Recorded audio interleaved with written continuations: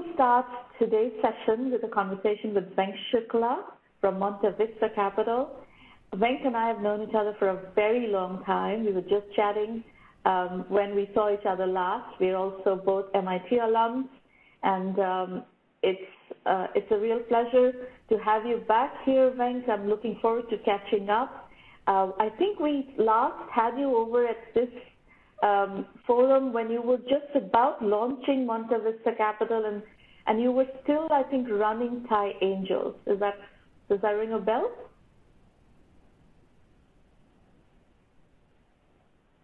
Venk, I think you're on mute. Oh, okay. There you go. Better. Go ahead. Can you hear now? Yes, we can hear now. Okay. Last time when we talked, I just, I was no longer leading Thai Angels, and I had started Monte Vista Capital. Yes, those were the early days of Monte Vista Capital.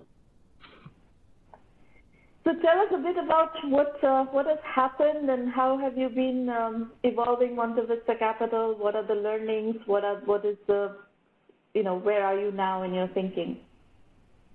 Yeah, it's been a very, very interesting journey. I think couple of things got validated.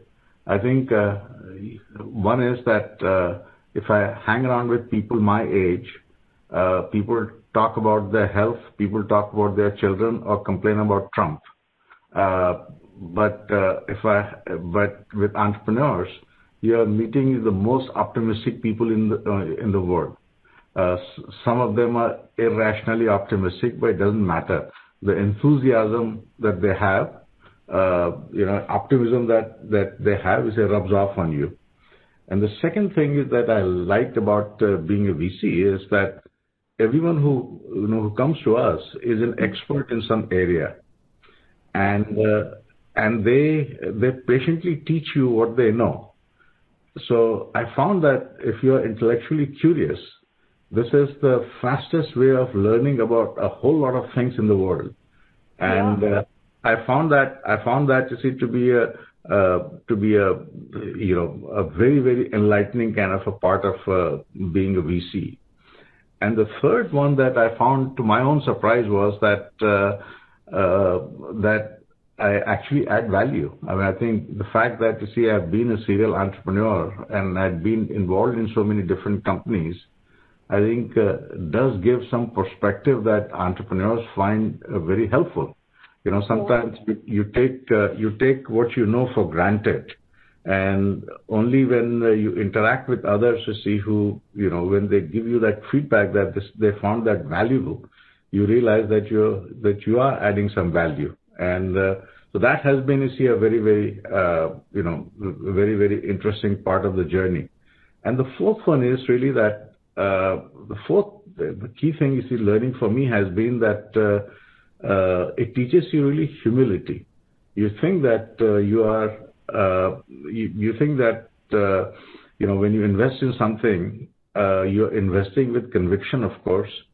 But what happens to the company over the years, every time is a very unique, and every time is a very novel experience.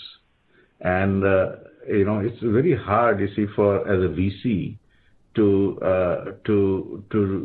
really predict, the future course of action. I mean, it's like a 6-digit lottery number, and as an experienced VC, you probably know 1 or 2 digits. The other 4 digits are still a mystery. Yeah. I echo a lot of what you're saying because we see so many companies. It's been an incredible learning experience for me too, and it's on a weekly basis we get an opportunity to work with so many companies from so many different market segments, and also we have the media side of 1 Million by 1 Million, where we also learn from entrepreneurs and what they're doing and so forth.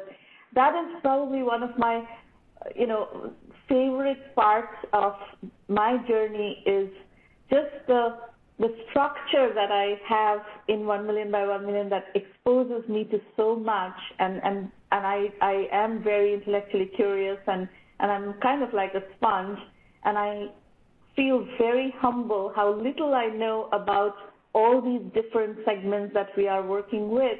But at the same time, there are methodology elements that we have come up with in doing this for such a long time that apply to a lot of different scenarios. So we have, different kinds of playbooks that we have come up with. And if you're doing something in this kind of a business model in, let's say you're doing B2B selling to small businesses, there's a playbook for that. If you're doing B2B selling to enterprises, there's a playbook for that. If you're doing B2C transaction revenue, there's a playbook for that, stuff like that. And it's been really interesting.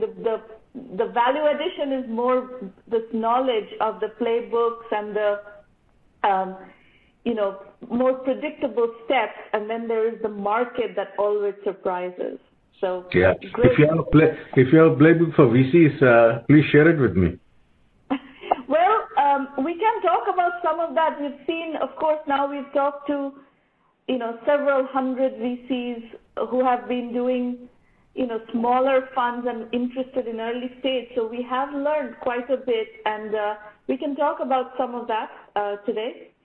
Let's start though with where you are investing right now, for our audience to understand your investment thesis and, what size fund, what size checks do you want to write, what kind of validation do you want to see before you're willing to write a check? So, we invest in B2B. We typically invest, in our backyard, which is Northern California. And we typically write, check of, $1 million. It could be smaller if there is if they have other investors in the mix, or it could be as high as $1.5 million. And in terms of stage, it could be just 1 or 2% with an idea, with nothing there. We have found that we tend to be pretty unusual in that regard, that we don't, that if we like the idea, if we like the founder, even if it's just a glint in the eye of the founder, we are willing to write a check. Mm-hmm. And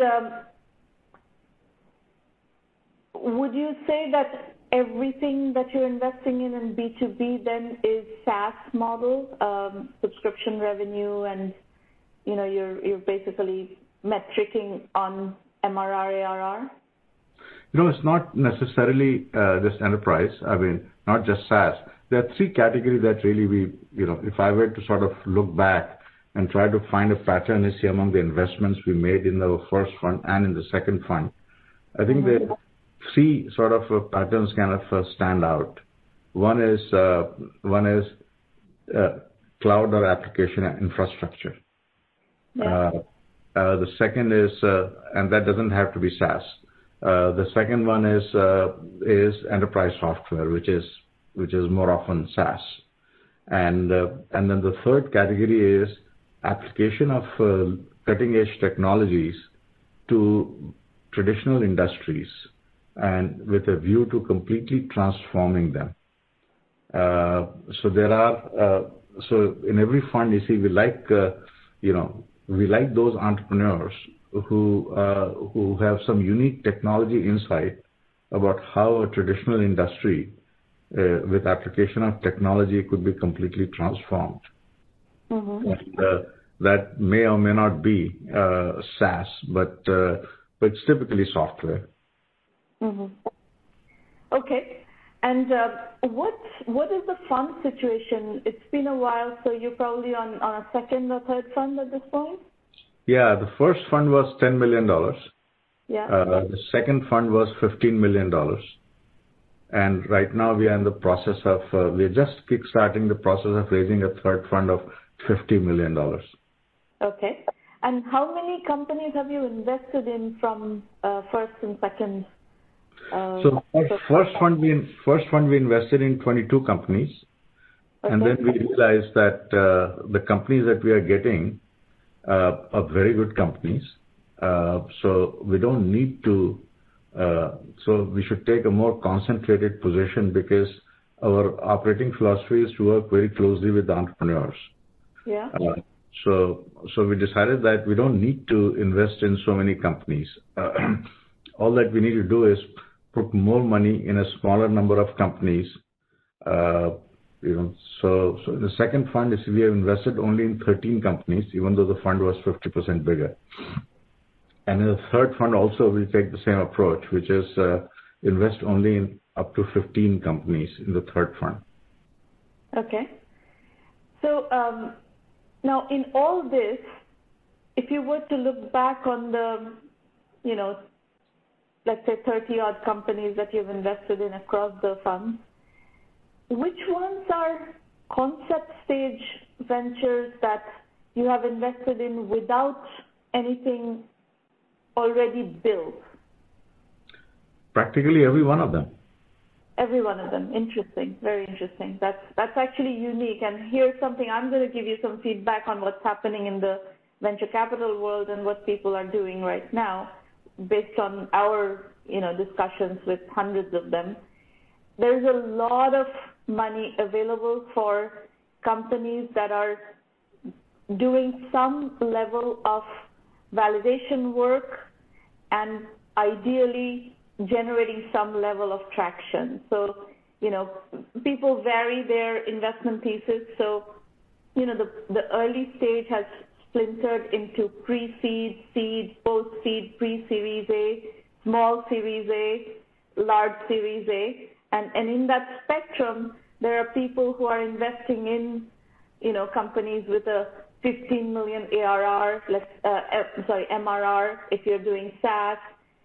Some people look for $1 million annual recurring revenue, which is about 80K, 90K MRR before they're willing to write a check. So people have picked up different, milestones for validation, and then they're coming in to those stages. The capital that is willing to invest on just concept stage ventures is very, very limited. So I will first and foremost congratulate you on that investment thesis, because that is a style of venture capital that dates back to my youth, and that is disappearing in a way. So I'm really thrilled to hear that you are still practicing that hardcore, pure form, pure play venture capital. And you're writing large checks to, it sounds like you're putting in $1 million into concept stage ventures. That's also quite rare. Yeah, I think we try to syndicate.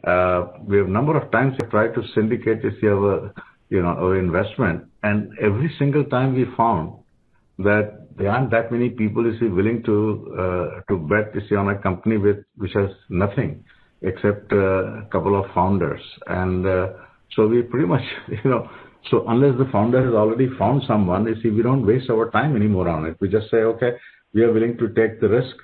We know that $1 million is not going to get you very far. It will certainly not prepare you for Series A, but at least it will get you maybe far enough so that someone else may want to invest at that stage, and we are willing to take that risk that you may not get it and we'll have to be shut down. Right. So now, in that context, you already have a question from the audience, and I was about to ask you the same question as geography. Are these all Silicon Valley companies? Yeah. I think that's one lesson that we learned, that our style is such that we like to, we like to help companies with, we like to interview the first employees. We like to, help them think through in terms of the strategy and the product market fit, and a lot of things that impact on culture. The first 50, 100 decisions that founders make, essentially, puts the foundation of the company, and we want to be involved in those kind of conversations. So we found that physical proximity makes a difference. Now, if this virtual way of meeting continues forever, then the justification for investing only in Northern California would go away. but looks like this physical thing is is not that far away. Another couple of quarters, we might still be able to meet for coffee. What I find is that if physical proximity allows us to sort of structured or unstructured kind of a drop-in conversations, and that gives us a better insight into the same time zone.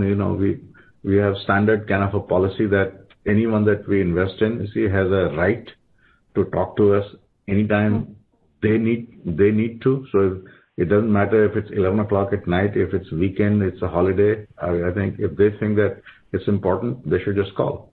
And with time zone, it becomes very difficult. Yeah.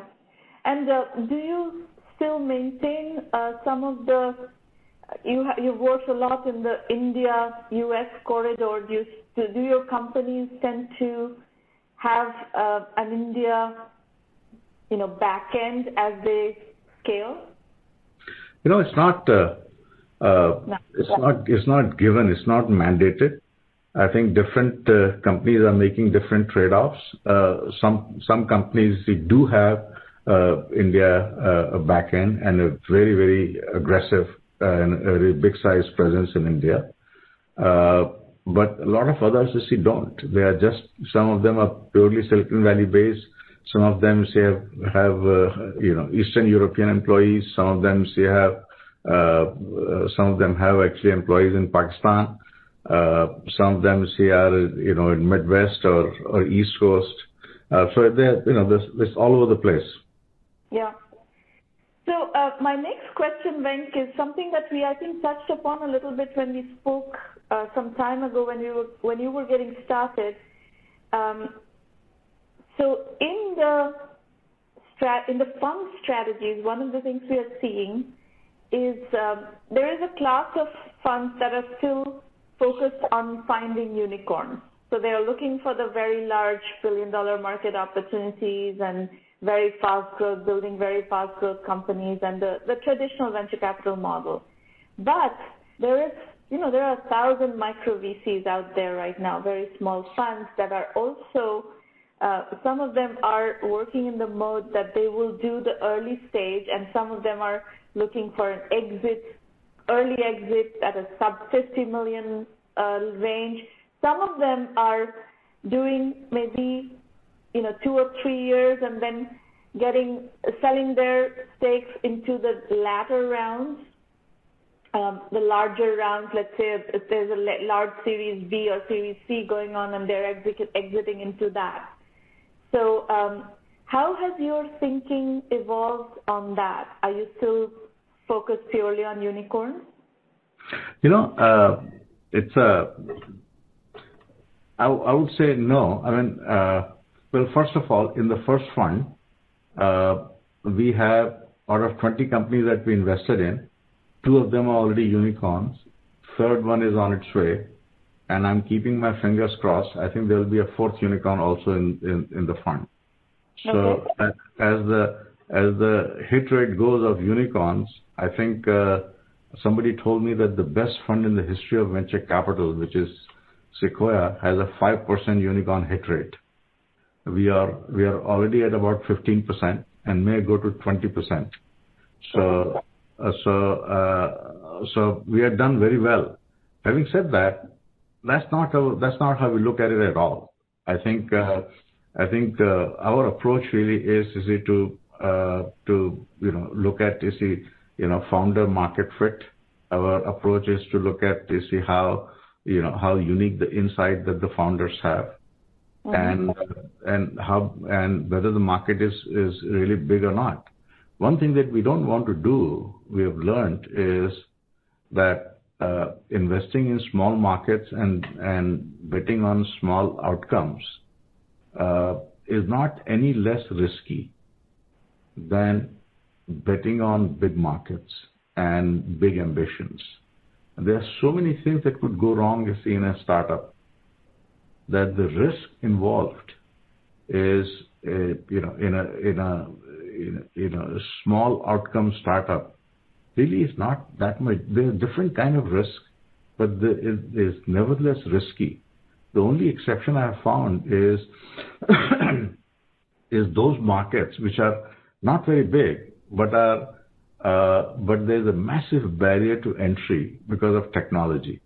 So, for instance, my previous industry, which is electronic design automation in the semiconductor space, where the domain knowledge is such a high premium that if someone has solved, say, a very, very tough problem, even if the market is small, I think the probability of you getting an exit and a decent exit is very, very high. Mm-hmm. So I would make an exception for those kind of things. But otherwise, you see, we look for, if someone comes and says, I'm doing this search and stuff, and I think one of these big companies will acquire me for $20-30 million or $40 million.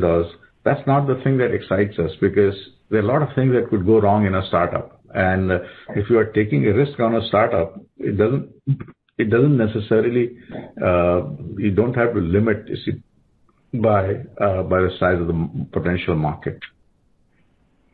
Frank, I'm going to switch my questions on a particular trend that we are following very closely, which is the platform as a service trend. So if you look at Salesforce.com, Salesforce has done a superb job of not just building a whole CRM portfolio of products. They've also built a great platform on which a lot of great companies have been built, and they have acquired some of them have gone public. One of my favorite companies is Veeva, which was built on the Salesforce stack. I mean, this company spent like $4 million, and then they raised more money, but they didn't really use it, and today there's this multi-billion-dollar awesome company, right? So one of my interests is to see, basically there are hundreds now of great SaaS companies in different domains that have achieved a certain amount of scale. Many of them are public, many of them are going public right now. 100 million ARR, 200 million ARR, 500 million ARR. And then there's a very large percentage of companies that are in the 50 million ARR and growing bucket. I would love to see, and I've had conversations with a lot of CEOs who are thinking along these lines, is many of these companies have, the ability to create paths, move from SaaS to PaaS within their general domain, general ecosystem. What are you seeing in the earlier stages? Are SaaS companies starting to think PaaS from the get-go? They may not start as a PaaS company, but are they thinking along these lines because I think the really big companies are going to be built in this model going forward. You're right. You're absolutely right. I think not every SaaS company can become a platform as a service.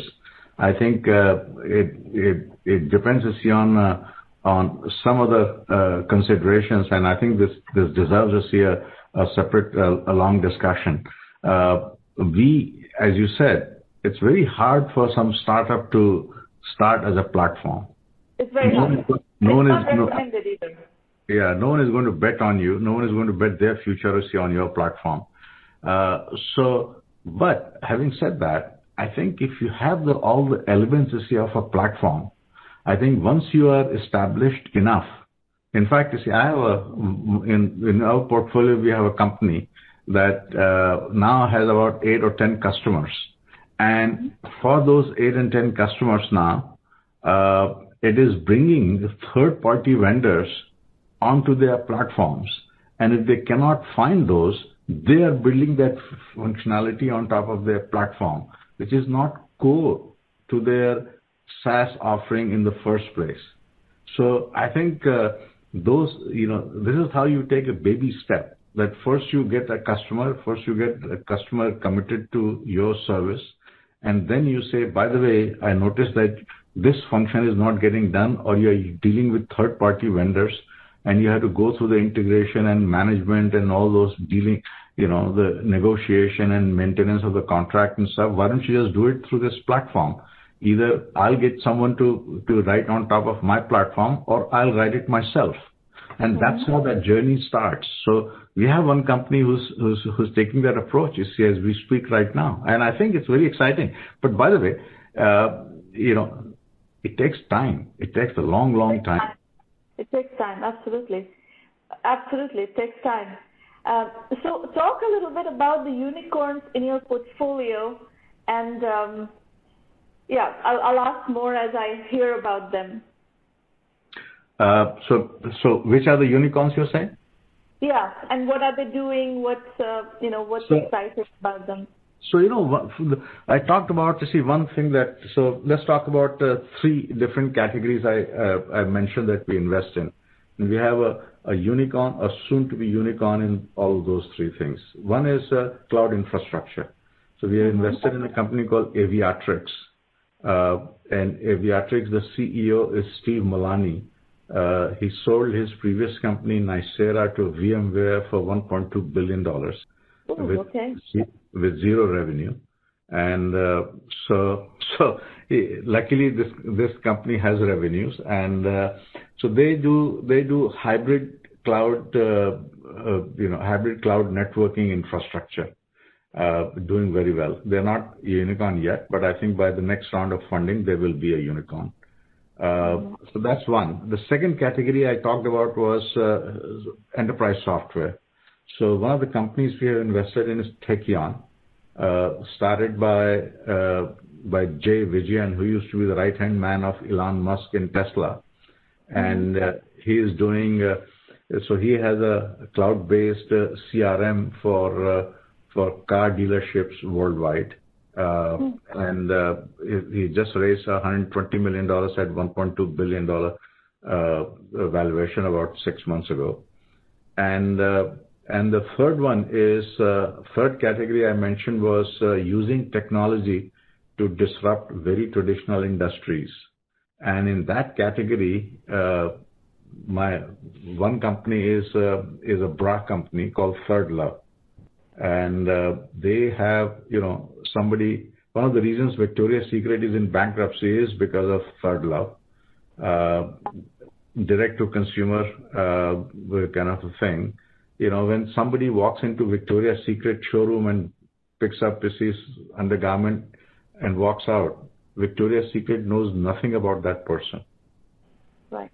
If you go to Third Love, you go there and you select. In the process of selecting, see what might be the appropriate fit for you. They are collecting 30 data points on each woman, and they have this kind of data on 16 million Americans. So 480 million data points versus none. The advantage they have is similar to the advantage that Google has as your other companies. So this is a B2C though. You said you're only doing B2B, but this is an exception. This is the only exception, and we did it in the first fund. Now we are not doing. We realize that these kind of things are available in the B2B disruption of a traditional industries, available in B2B format also. Yes. And what we realized was that the value that we bring to a B2C company is very little. So we decided not to invest in B2C anymore after that. So one trend that we are seeing on this category in B2B SaaS is kind of companies that are starting with two-sided SaaS and then evolving into a SaaS-enabled marketplace. So vertical marketplaces. This is something that you would find interesting. We don't really have the time to go deep into this trend. We have had sessions where we've gone deep into this trend with investors that are specializing in that. And I've seen quite a few companies in that, and I find it actually very interesting and a very intelligent way to approach marketplaces. Huh. Okay. That's interesting. Is there anything else that I should have asked you that I didn't? that you would like to cover in this session before we start the entrepreneur pitches? No, I can't think of anything off the top of my head. Last question, actually, I think of something. Is there a SaaS company in your portfolio that will, with time, be a perfect PaaS play? Perfect PaaS play? Yeah. Yeah. I think there's a company called Fortella. Right now they're a SaaS company helping the CMOs, chief marketing officers, look at all the activities marketing does, with the viewpoint of revenue. Right now, marketing organizes, lead-based kind of a thing, or they do account-based thing, they do trade shows, they do this and this. Nothing tells them that if the CEO says, hey, we need to do $25 million more with oil and gas companies in southwestern United States in Q4. What can you do? And there are no tools that exist today for marketeers to optimize for that kind of an outcome, which is completely revenue-focused outcome. How do you start from that? And then you see, work backwards and say, what are the things that marketing needs to do to accomplish that outcome? So that's their core offering today. But in the process, they have to build a massive data platform that can take Mercato, Salesforce, Anaplan, all of those kind of different tools that exist to get data from all of them. And in the process, they discovered that all these 20, 30 marketing technology tools, they're all point tools. They all need to get their data from one of these underlying, of record. So why not spare the companies from all that one by one kind of negotiation and integration, and instead just have a platform play? Interesting, very interesting. And how far along is this company? They're still young. They still have not even raised Series A, but they have about 10, 12 customers, including some big ones like Nokia, BMC, and TIBCO, and all those kind of things. So we are pretty bullish about them. And this sounds like it's a large enterprise sale, right? So it's a $1 million kind of per customer revenue, yeah? Not really. No. It's not that. It is enterprise, but it is. But the entering footprint is very, very small. I think it's somewhere between 50 to 100K, and then they keep adding. You say this service and that service, and that's how the footprint gets bigger. Okay, very interesting. We do these. We have a lot of media activity, and we do very detailed stories. So one of the thresholds we have is $5 million in annual revenue. Once this company reaches $5 million in annual revenue, send them to us and we'll do a detailed story. We try to cover all the interesting trends. So by the way, that offer exists for any of your companies. If they're already at $5 million revenues, send them to us and we'll do very extensive stories on them. Oh, okay. Great. No, good to know that. All right. Well, thank you, Venk. It's great